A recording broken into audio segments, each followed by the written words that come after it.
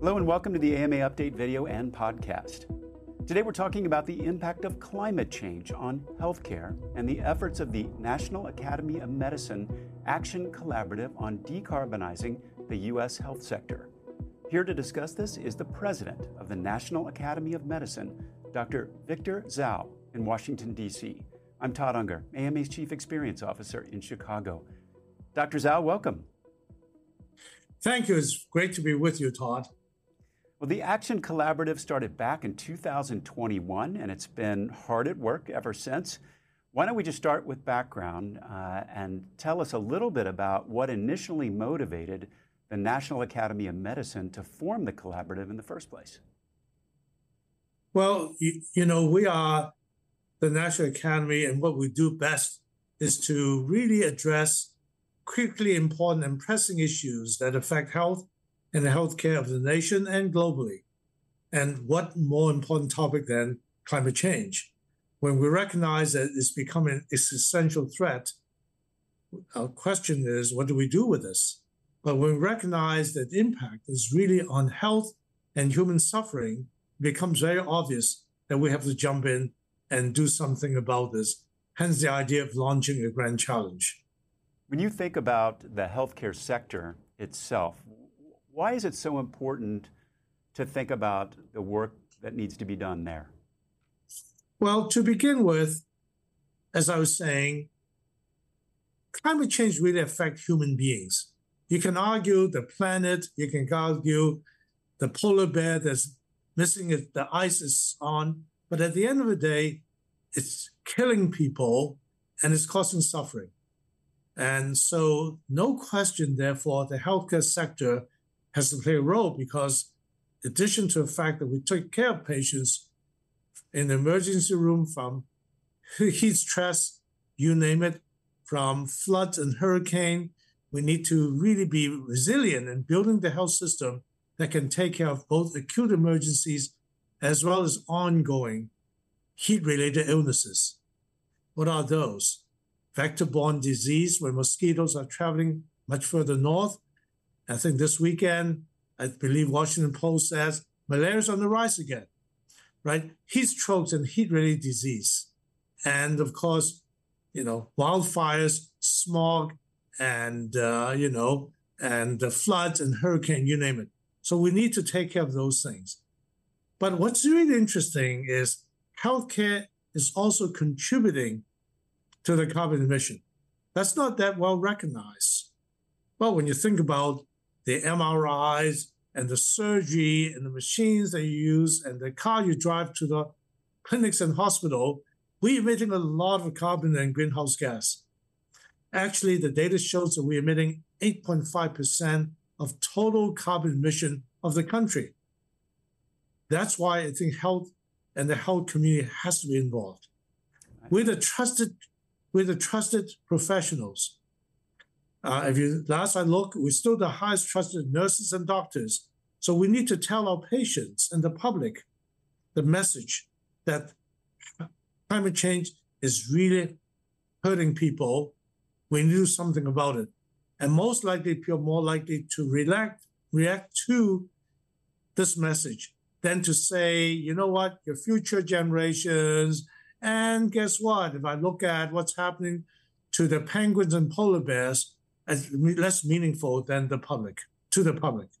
I think that statistic of accounting for 8.5% of U.S. carbon emissions will surprise a lot of people out there. Dr. Dzau, talk to us a little bit more about what the Action Collaborative is actually doing. Well, let me say a word about 8.5%, because not everything is directly related to the care of patients. No question, our buildings and our heat and cooling consumes a lot of energy in hospitals, etc. No question that a lot of disposables, a lot of waste in hospitals that creates a tremendous amount of, greenhouse emission.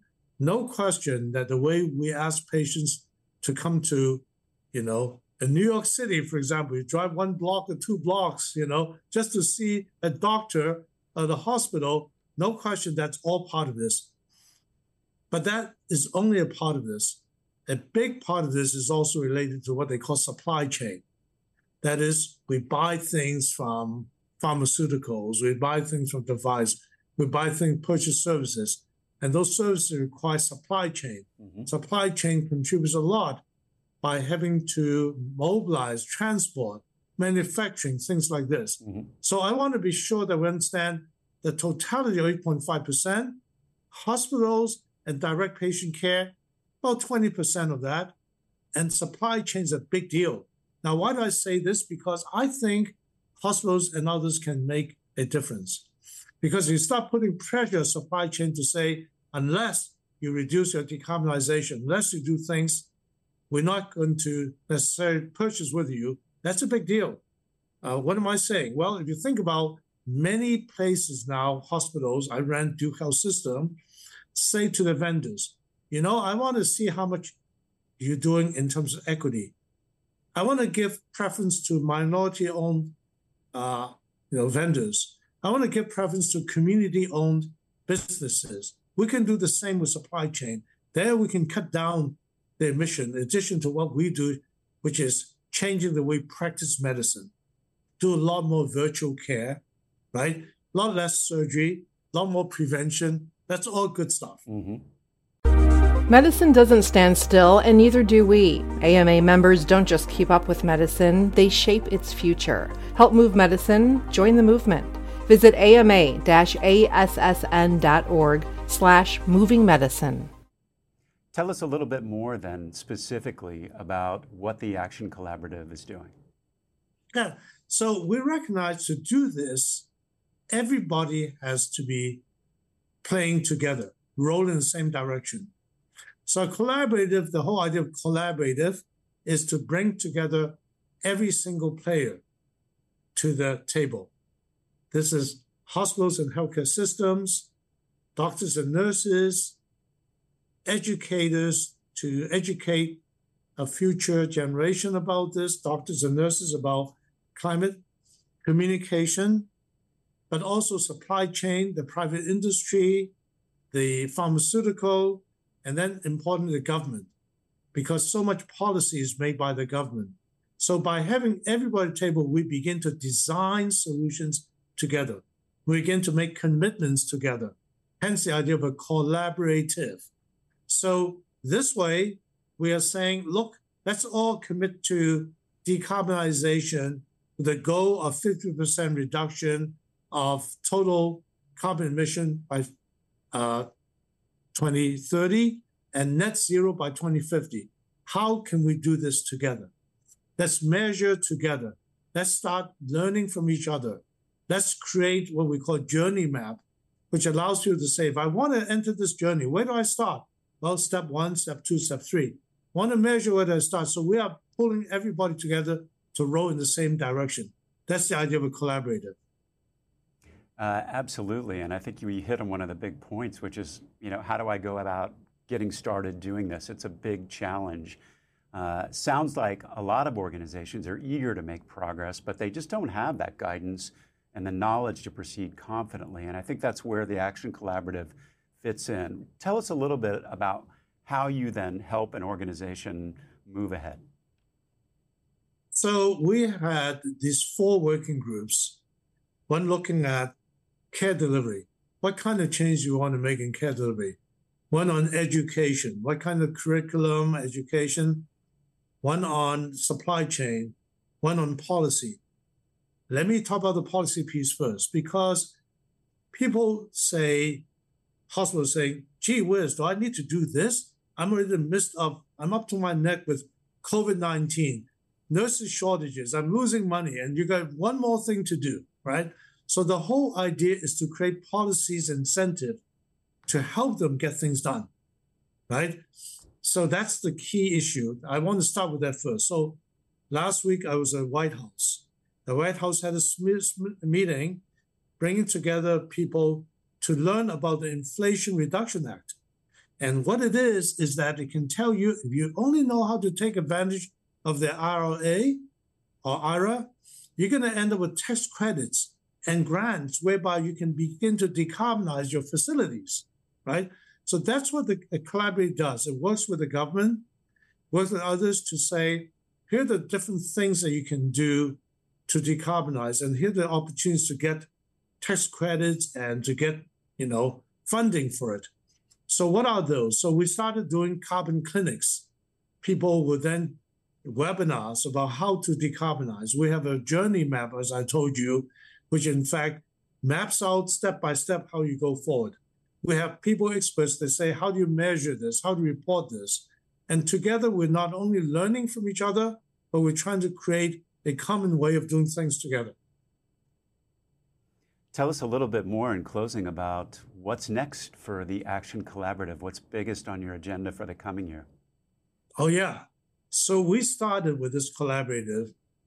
We invited 70 core members who are experts, in education and care delivery, industry, and in government. For example, the co-chair of this collaborative with me is Admiral Rachel Levine, the Assistant Secretary of Health, Government. Andrew Whitty, the CEO of United, Private Sector. George Barrett, the past CEO of Cardinal, Supply Chain. And me, the academic physician, right? So the whole group is made of this kind of public-private relationship. Then everybody wants to join us. We say, wait, we can't handle that many. So we created a network of 200 plus hospitals and organizations, which itself have many hospitals. So we talk about several hundred network, right? But not enough, right? The White House has a pledge. They have something like 600 organizations that they pledge. But, this country has 5,000 hospitals. Under AHA, there's the safety net hospitals, there's all those clinics, right? And all those. So what we want is to get everybody on board on this. So our next big thing is to start a national movement, a movement by which anybody who can join to start learning about this, start working towards it, and eventually they can scale to a level where they can really make a difference by doing exactly those things that's needed, as we talked about earlier. So our idea is to launch a national movement in January 2024, working up to it, so that we can, therefore, anybody who can join. So we expect that hundreds of thousands of organizations join us. And there we're going to start moving in the right direction. Well, that sounds very exciting. Dr. Dzau, thank you so much for joining us and giving us that perspective. And it's great to learn more about the collaborative. In the episode description, we'll include a link where people can learn more about the Action Collaborative, how to join it. That wraps up today's episode. If you enjoyed this discussion, you can support more programming like it by becoming an AMA member at ama-assn.org/join. We'll be back soon with another AMA update. In the meantime, you can find all our videos and podcasts at ama-assn.org/podcast. Thank you for joining us. Please take care. Thank you. It's a pleasure.